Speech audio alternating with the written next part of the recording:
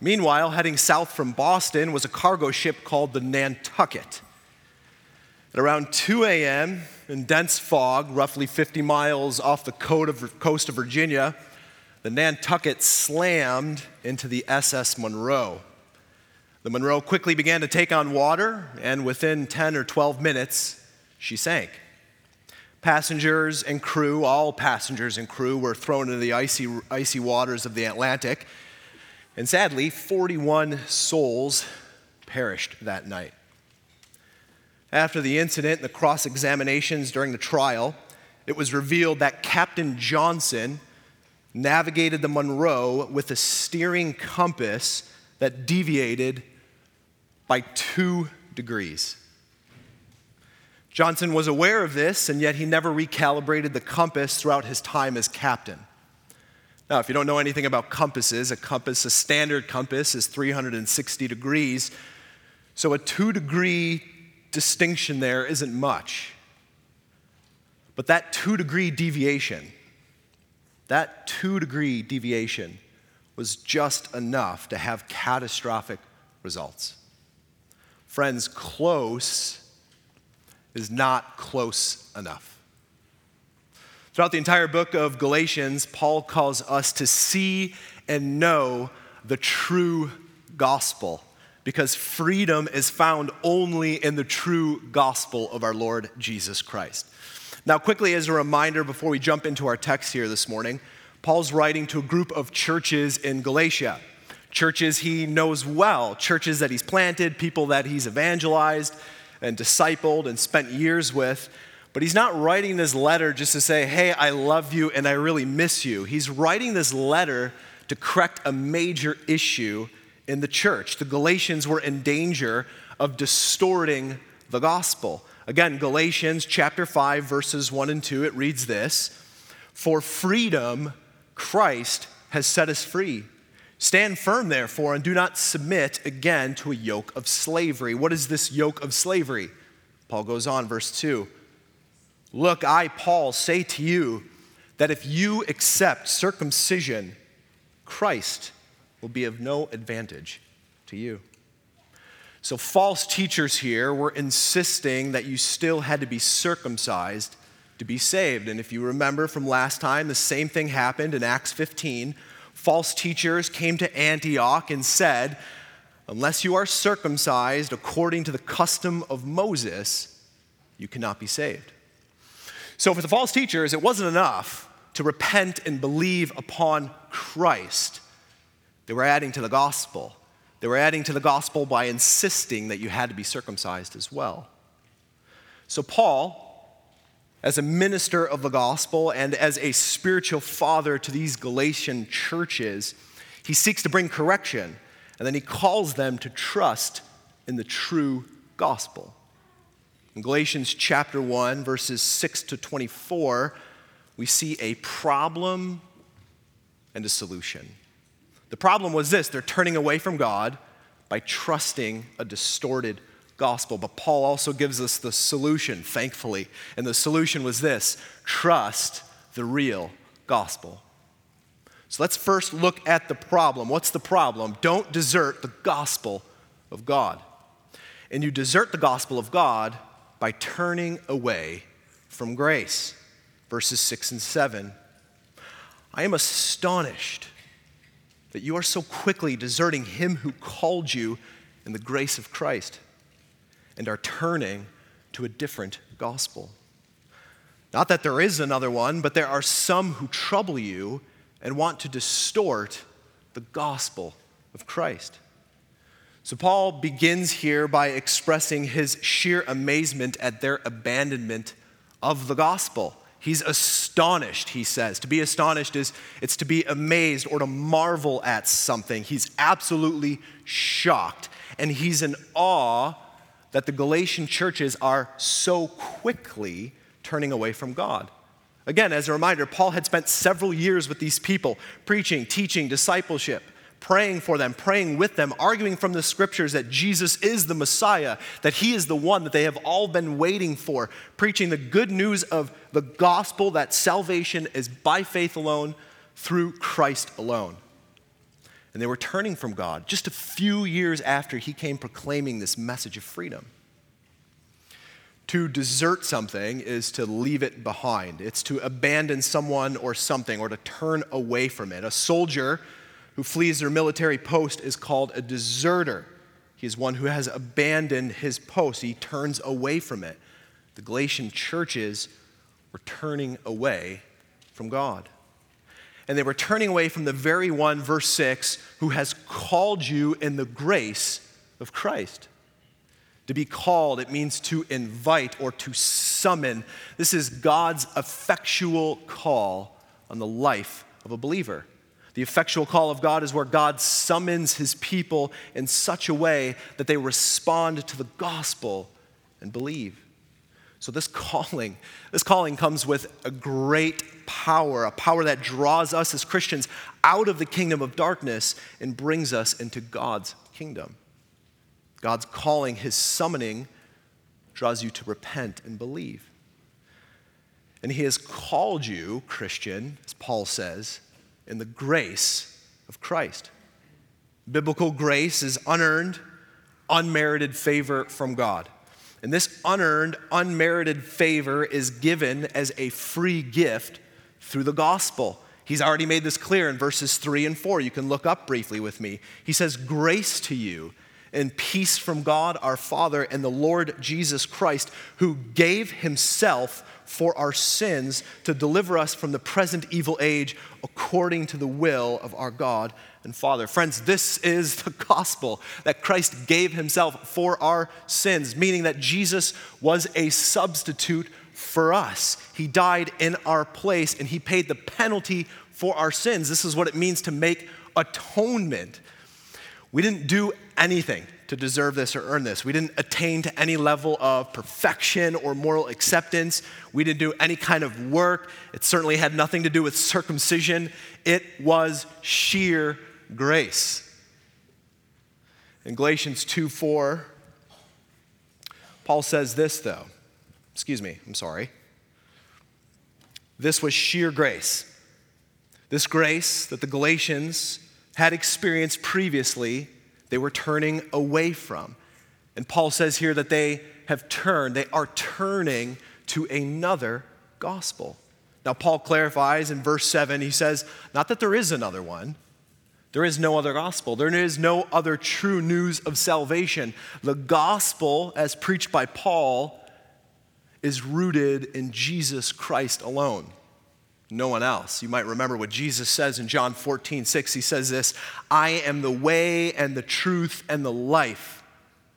No one comes unto the Father except through me." So there is no other way. There is no other truth. There is no other path to true life. Jesus is the only Savior of the world. So they're not turning to another true gospel.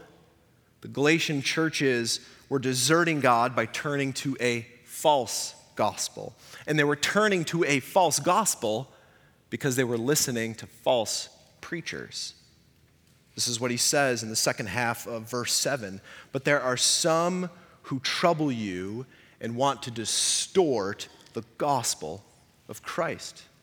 So the some here who were troubling the churches of Galatia, they were false preachers. Again, in Galatians 2:4, Paul calls another set of people who were teaching the same heresy. He refers to them as false brothers. And these false preachers, these troublemakers, were leading the Galatians away from God. And again, they were saying that you had to be circumcised to be saved. So gospel plus works equals salvation according to this false equation. And Paul, the Apostle Paul, has really strong words for anyone who messes with the gospel.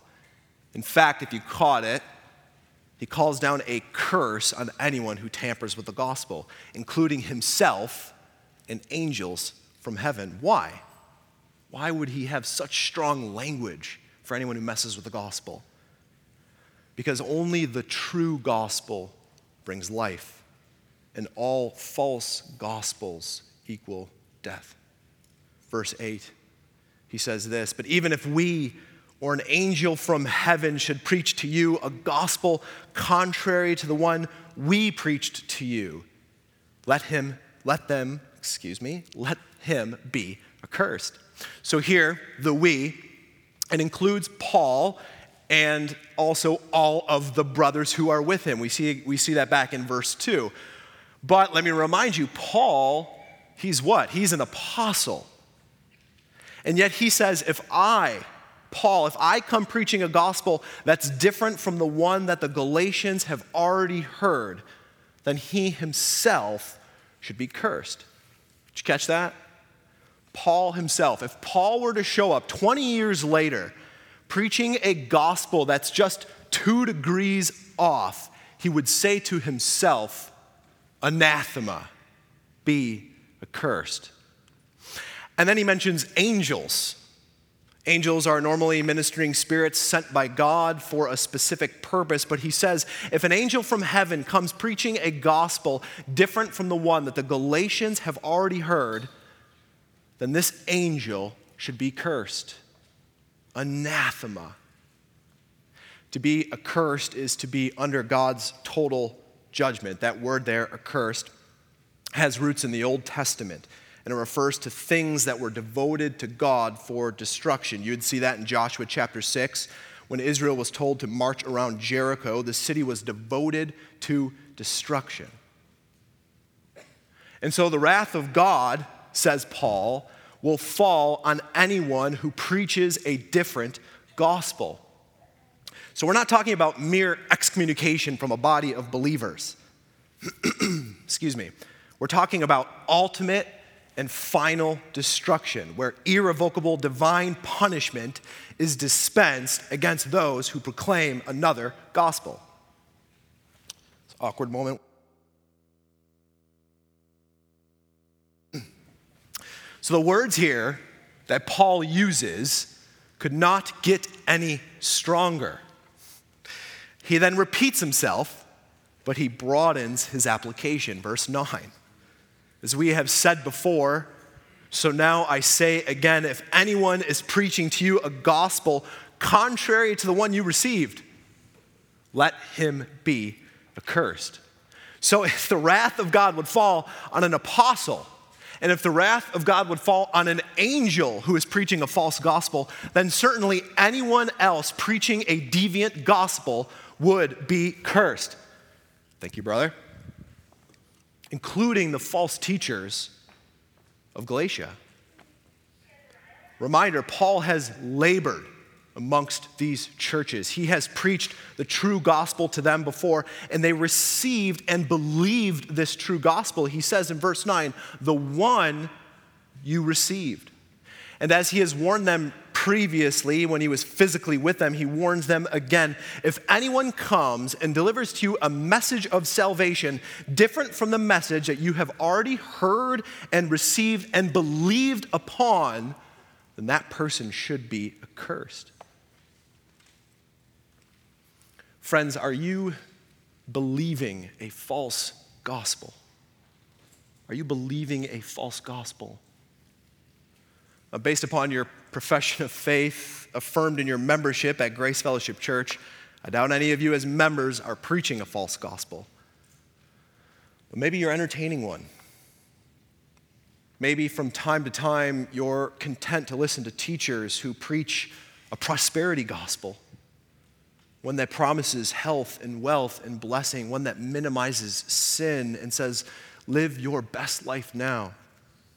Does that gospel tickle your ear?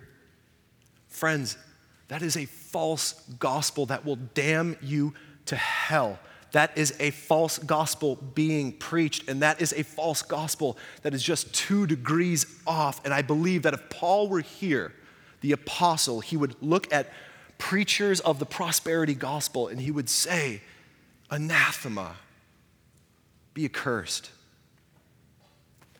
Loved ones, Christians, brothers and sisters, don't desert the gospel of God by turning to false gospels. Don't desert the gospel of God by turning away from the grace that you have experienced in Jesus. Trust the true gospel that you have come to know. Trust the true gospel that you have believed upon, that God has revealed in his word. Paul goes on, verse 10. For am I now seeking the approval of man or of God? Or am I trying to please man? If I were still trying to please man, I would not be a servant of Christ.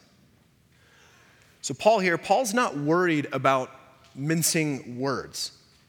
And he's not worried about mincing words here because he doesn't care about pleasing man. He isn't worried about appeasing their conscience. He's not worried about tickling their ears with whatever they would want to hear. And again, as a reminder, as a Jew himself, he was circumcised according to the law, so he could have easily succumbed to his critics and conceded ground to win their approval. But he doesn't do that. In fact, his two rhetorical questions here in verse 10, it implies that he has no regard for the approval of man. He's not trying to please man with his message. And Paul says that if he worried about any of these things, he wouldn't be a servant of Christ. You wouldn't want a doctor to give you an aspirin when you had cancer. You wouldn't want that doctor to tiptoe around the issue and act like it's not that bad. No, you'd want that doctor to give you the precise treatment that you needed to beat that cancer. And that's what Paul is doing here for the Galatians and for us. He's showing us again the true gospel that saves our souls. So we've laid out the problem. It's a pretty grave problem. They're turning away from God by turning away from grace. Now, thankfully, again, Paul gives us the antidote and he gives us the solution to the problem. And the solution is this: trust the truthfulness of the gospel. That's what I want to call you today, brothers and sisters. I want to call you to trust the truthfulness of the gospel. And you can trust the truthfulness of the gospel for three reasons. Here's the first one: because the gospel comes from God and not man. Verses 11 and 12. For I would have you know, brothers, that the gospel that was preached by me is not man's gospel. For I did not receive it from any man, nor was I taught it, but I received it through a revelation of Jesus Christ. The anathema, or the cursing that Paul proclaims, demonstrates that he, again, is not at all concerned about pleasing people. If he were, then he wouldn't be a servant of Jesus Christ. And Paul isn't concerned about pleasing people because the message that he proclaims is not a human gospel. The second half of verse 11 could be translated literally as this: the gospel preached by me is not according to man. So this wasn't a message concocted by humans or a message concocted by Paul himself. And even further, he didn't receive this gospel from any other person, nor was it taught by another man. Verse 12, for I did not receive it from any man, nor was I taught it. So where did this gospel come from? Verse 12 again, I did not receive it from any man, nor was I taught it, but I received it through a revelation of Jesus Christ. The gospel that Paul preached, he received directly from the Son of God himself. Most of us can remember Paul's conversion. He was traveling north from Jerusalem to Damascus, which would be a 2-week journey if you're traveling on foot. And on this journey, he has this incredible encounter. The risen Lord Jesus appears to Paul. He sees Jesus. Could you imagine that? He sees Jesus, the guy who died, and here he is alive speaking to Paul. And not only does he see the resurrected Lord who appeared to him, but God gives Paul this revelation. He entrusts the gospel. He gives him the gospel message. He gives this directly to Paul. So the gospel comes directly from God, not man. And this gospel changed Paul's life radically. That brings us to our second point. You can trust the truthfulness of the gospel because the real gospel changes lives. Like all of us, Paul's life looked radically different before he encountered grace. So consider who Paul was before God saved him. Verses 13 and 14. For you have heard of my former life in Judaism, how I persecuted the church of God violently and tried to destroy it. And I was advancing in Judaism beyond many of my own age among my people. So extremely zealous was I for the traditions of my fathers. So before grace, Paul was killing Christians. He says, I persecuted the church of God violently and tried to destroy it. Acts 8 and 9 give us a little glimpse into Paul's hatred for the church. He looks on and approves of the stoning of Stephen, the proto-deacon and the first martyr of Christianity. And then Acts 8, verses 1 and 3, it goes on and says this, and there arose on that day a great persecution against the church in Jerusalem. And they, that is Christians, were all scattered throughout the regions of Judea and Samaria, except the apostles. Devout men buried Stephen and made great lamentation over him. But Saul, that is Paul was ravaging the church, and entering house after house, he dragged off men and women and committed them to prison. And then if you went to Acts chapter 9, verses 1 and 2, it says this, but Saul, that is Paul, still breathing threats and murder against the disciples of the Lord, went to the high priest and asked him for letters to the synagogues at Damascus, so that if he found any belonging to the way, men or women, he might bring them bound to Jerusalem. So here's Paul, zealously persecuting the church, doing whatever he can to eradicate followers of the way. And he was advancing, he says, advancing in Judaism beyond his peers. Paul was born, reared, and educated a Jew, and then he was trained as a Pharisee, which meant that his zeal and his passion for the law most likely exceeded most of those around him. And yet, something happened. Something changed. He goes from strict law adherence and killing Christians to being the single greatest missionary of Jesus Christ to ever live. What happened to this man? He experienced grace. He met Jesus. And the gospel changed his life. Consider who Paul was after God saved him. Verses 15, 16, and 17. But when he who had set me apart before I was born, and who called me by his grace, was pleased to reveal his Son to me, in order that I might preach him among the Gentiles, I did not immediately consult with anyone, nor did I go up to Jerusalem to those who were apostles before me, but I went away into Arabia and returned again to Damascus. So friends, what we see here in these verses, we have a clear picture of Paul's election, effectual call, conversion, and apostolic call. Let's break this down. To be set apart is to be separated or appointed. God the Father set him apart before Paul was born. Paul would say in Romans chapter 1, verse 1, Paul, a servant of Christ Jesus, called to be an apostle, set apart for the gospel of God. This is God's electing love on the life of the apostle. Let me ask you something. Did God choose Paul because he was such a religious zealot? No. Did God choose Paul because Paul had the entire law, probably, completely memorized? No. Did God choose Paul because Paul was such a holy man? No. God elected Paul and saved Paul because of God's abundant grace. Paul says in verse 15 that God set me apart and called me by his grace.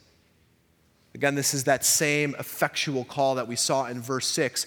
God the Father summons Paul to faith and repentance in the exact same way that the Galatians were summoned to faith and repentance, which is the exact same way you and I and every Christian everywhere are summoned to faith. In verse 16, God who set Paul apart before he was born and who summoned Paul to repentance and faith reveals to him his Son. He shows him the Lord Jesus Christ. And Paul is converted. He was radically changed. He repents from his sins and puts his faith and trust in the risen, resurrected Lord Jesus Christ for salvation. But his calling, he says, his calling had a purpose. This grace had a purpose. Paul was set aside for life and for mission. Verse 15 and 16 again. But when he who had set me apart before I was born and who called me by his grace was pleased to reveal his Son to me, in order that I might preach him among the Gentiles. So Paul says that his salvation happened in order that he might tell others of this incredible grace, that I might preach him among the Gentiles. In Acts chapter 9, verse 15, the Lord says of Paul, "For he is a chosen instrument of mine to carry my name before the Gentiles and the kings and the children of Israel." So Paul's calling was to go and preach Christ to the nations. And did you notice what happened when he received this calling? The Lord revealed himself to Paul, but Paul didn't hold a deliberation with himself and his pals, did he? No, verse 16 and 17 again, verse 16b and 17. "I did not immediately consult with anyone, nor did I go up to Jerusalem to those who were apostles before me. But I went away into Arabia and returned again to Damascus." So Paul didn't need to consult with anyone because this isn't man's gospel. The gospel came directly from God himself. And Paul knew, as an apostle appointed by the Lord Jesus Christ, that his office came with a message. Therefore, Paul, again, didn't need any validation, even from the other apostles. So he doesn't hold a conference together with the brothers to discuss things. He doesn't wait an extended period of time. What happened? Paul went. And he went into Arabia and back again to Damascus, again, preaching the gospel. Now again, Acts 9 gives us, fills in some of the gaps for us, verses 20 to 22.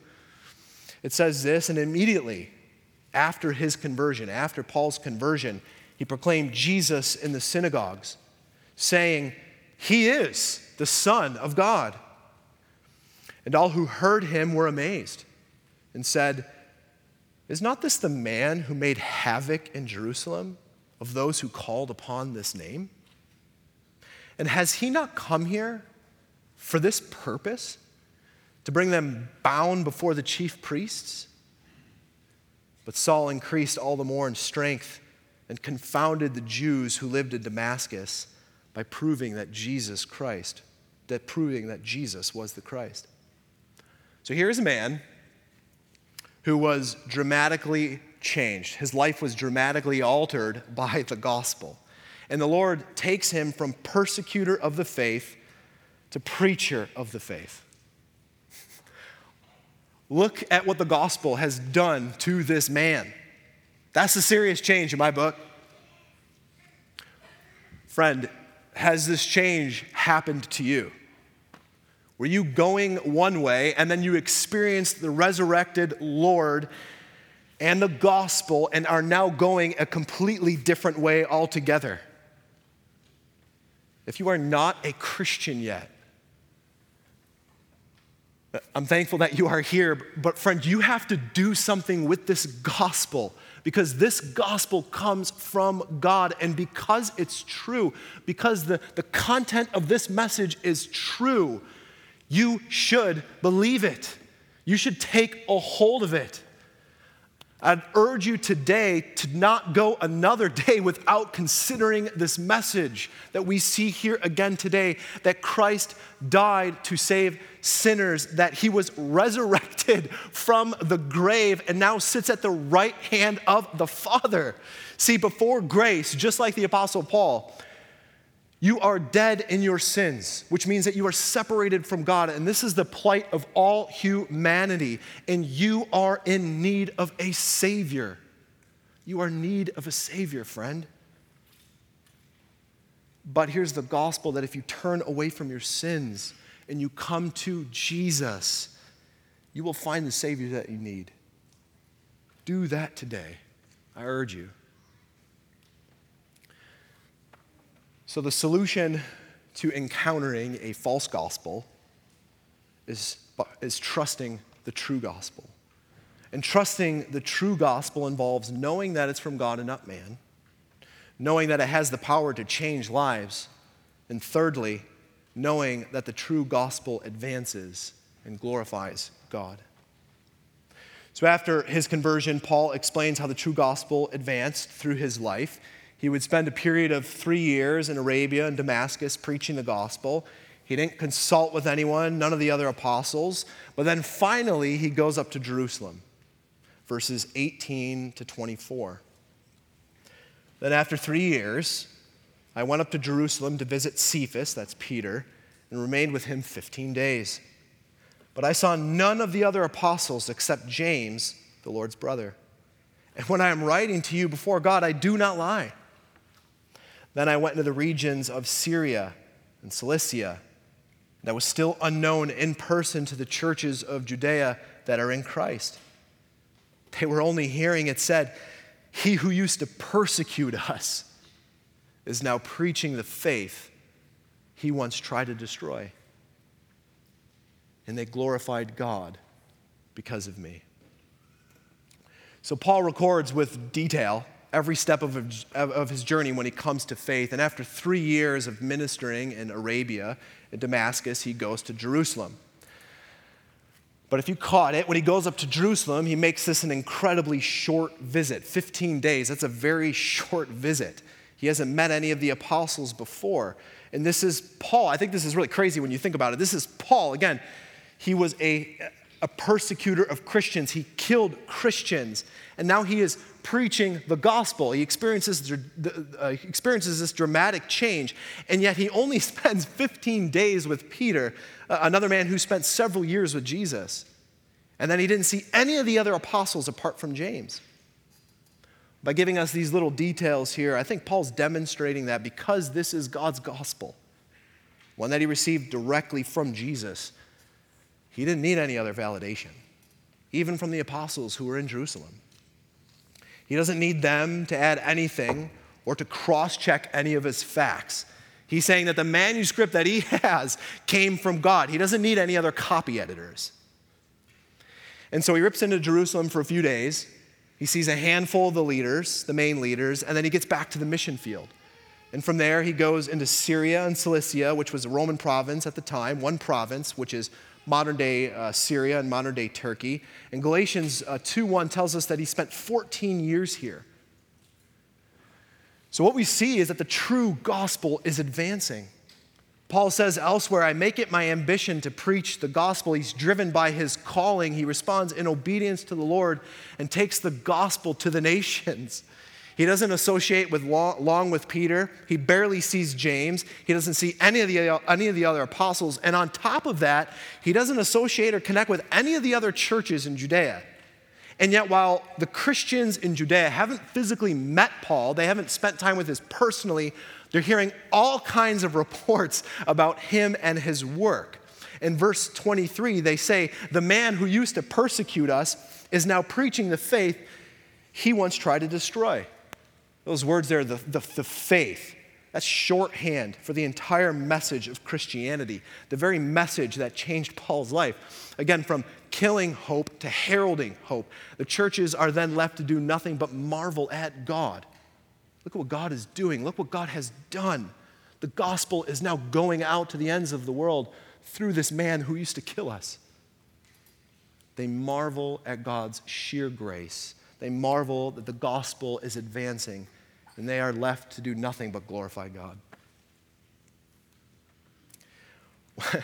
When I was reading this, I thought, wow, praise the Lord that God used Paul in such a miraculous way. And then I thought, praise the Lord that God uses any of us. The churches were praising God for how he used Paul. Brothers and sisters, I believe that we too can glorify God when we see him using our brothers and sisters around us. It blows me away that he would use a sinner like me, that he would use sinners like us to advance his gospel in and around the world. So when you hear of the evangelism team doing evangelism at Humber, praise God for that and pray for greater help. And when you hear about the faithful work of sisters through the Pregnancy Care Center, praise God for that and pray for more help. And when someone demonstrates really godly hospitality, praise God for that and ask God for a greater help. Oh, brothers and sisters, I think we can praise God for an abundance of work in our lives. May we do that. And may we keep begging him, Lord, keep working in us. Use us, Lord. Use us for your glory. Well, brothers and sisters, who and what you live for, it matters. You have this one life. You and I, we have this one life, and then we will all face eternity, which means that you and I, you must know the true gospel well, friends. And in a world that has lots of different gospels floating around out there, any deviation from the true gospel, even if it's by 1 or 2 degrees, would prove to be fatal. And so I want to remind you and call you this morning, remember the true gospel. Trust the true gospel that you have received and believed upon. Trust the true gospel that the Lord revealed in his word to you. Would you pray with me? Father, I thank you so much as we have sung and read and declared this morning the gospel. We thank you, Lord, that you were so gracious and that you came and you went to the cross for sinners. Thank you for this life that we have, and I pray for all of my brothers and my sisters here today that you would help us to trust the true gospel that we read in your Bible, nestle that true gospel down deep into our hearts and our minds. Keep us from false gospels, and if there is anyone here today who has never trusted the true gospel, I pray that you would move in their heart and call them to faith and repentance, that they would believe upon Christ. I ask all of these things in Jesus' name. Amen. Friends, would you please stand as you are able, and let's respond by singing and worshiping the Lord together.